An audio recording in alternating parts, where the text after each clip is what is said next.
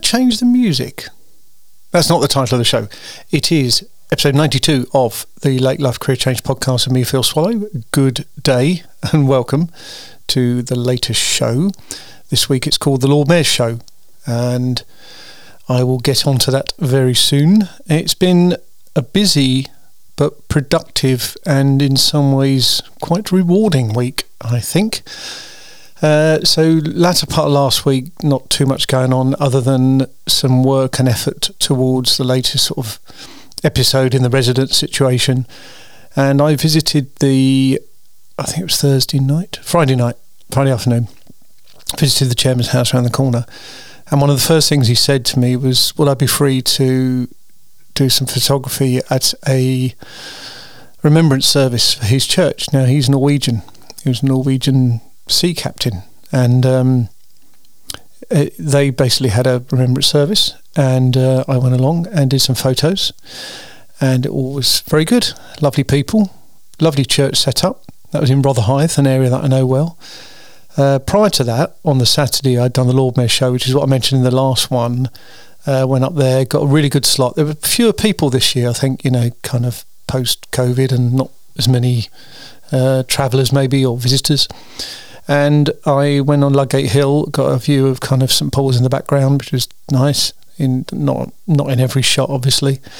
And it was about 2,200 and something images that I took, and scaled that down to 200 plus that have gone now up to Alamy for stock. And there's about 700 odd for Sunday. So 3,000 images in the weekend. It's a busy weekend. But as we speak now, I'm pretty much done and dusted with the processing, other than some minor keywording and stuff. And in between all of that, I've been continuing to work on my video. So firstly, the analytics. So yesterday I had a bumper day. It all kicked off, but that was partly because a very good friend, Karen Herbert, I went to school with Karen. She did a lot of promotion of my video on a number of sites that she's on. She does these absolutely fantastic pet portraits. That's her business. And with that, she's got a lot of reach, I guess, social media terms. And people just loved it. I mean, there's lots of people who used to live in the area. There's people who went to the school, people who I sort of know or know the family names of. And the numbers jumped from I think it was about 290 had seen it in the morning, and it was this morning about 1,100. And I got a lot of nice subscribers as well. Thank you very much, people. It all helps to build, more of these, really. Gives you a bit more momentum, a bit more kind of encouragement. I'm passionate about what I'm doing, and the more I'm doing of these, the more I want to do. So, connected with that, last Thursday I'd made a trip to Wallingham Library and found some old photos and things, but the main librarians who might know a bit more about local history weren't there. I mean, they were due back this week. So I've been leaving my card around, and I've been doing some searching on Ancestry and, waiting for people to come back to me, and they may or may not. And even today I've got a message outstanding with somebody. So I think I'm at that stage now where I'm kind of ready to go. There'll probably be additional artefacts that may come out, and I'm sure that I can find a way of fitting those in, but it's likely to be quite small beer in the scheme of things. Yesterday I went down to Caterham Library and I found out some public records. So it's basically the minutes of all sort of planning agreements and things, or committee discussions and things. And I got a little few snippets here and there that was really helpful.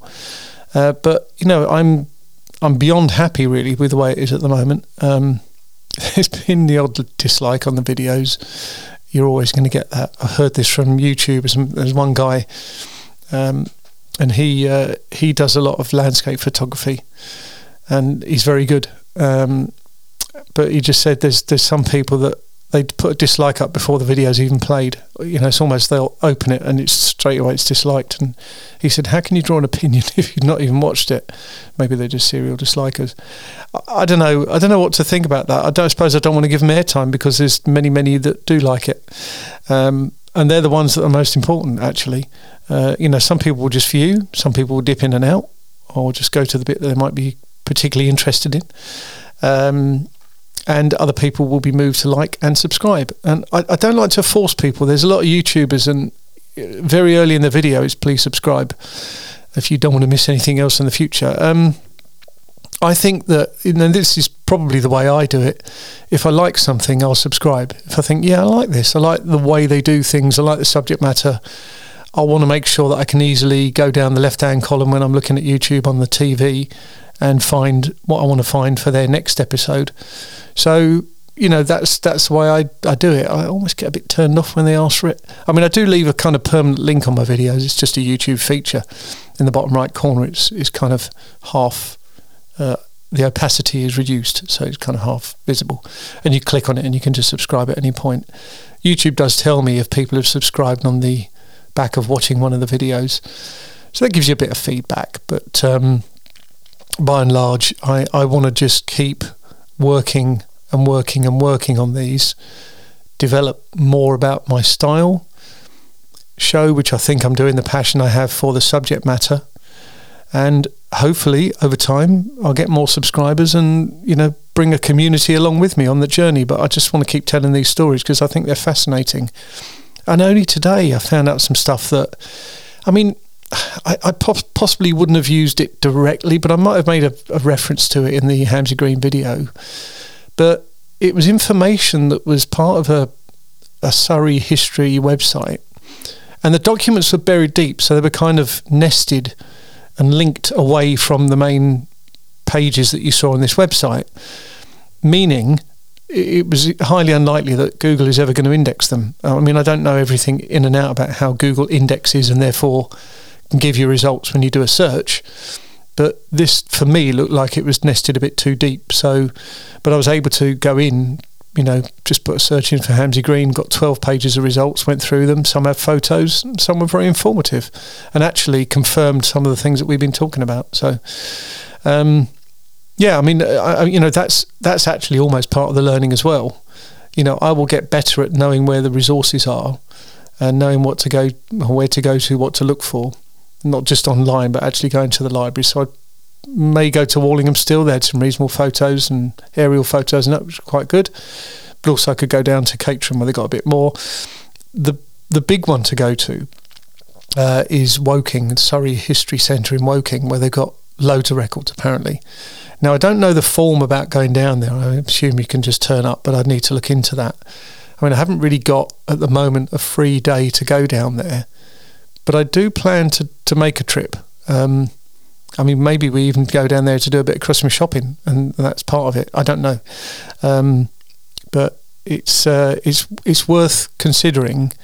And apparently, there's a book on the Hamsey Green estate, which could be quite interesting. And it only exists down there. You can't borrow it or anything. So, yeah.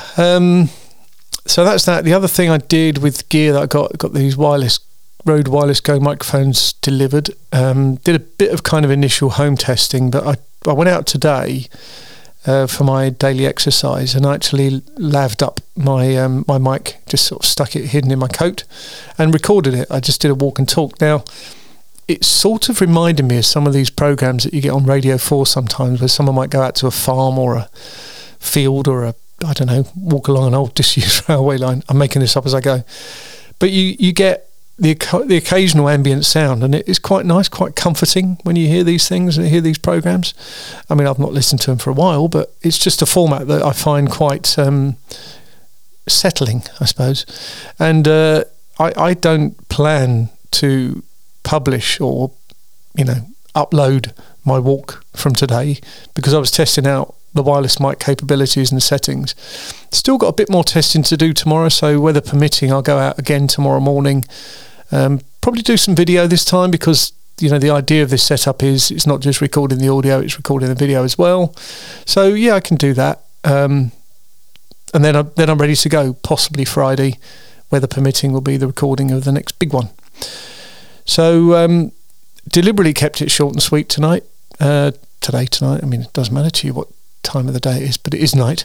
And after my flickering light situation in the last episode, I bought a little power supply thing from Amazon, working beautifully. So I've now got a light that won't flicker, and that's that. So what have I got coming up the rest of this week? Well, I've just talked about some of it. Football season's back on Saturday. Crystal Palace away. No jobs booked in for clients at the moment, but I will carry on working on the video and also think about the next one, which I've got some ideas for. Quite like the idea of where a subject for one video becomes its own subject for the next one. It's almost like there's a connection. I've seen things like that before or heard things on podcasts before, and it's quite amusing how you get from one place to another. So so fingers crossed the support for the channel continues and grows, and I'm really looking forward to that. In the meantime, please look after yourselves, stay safe and all those good things, and I'll catch up with you in next week's episode.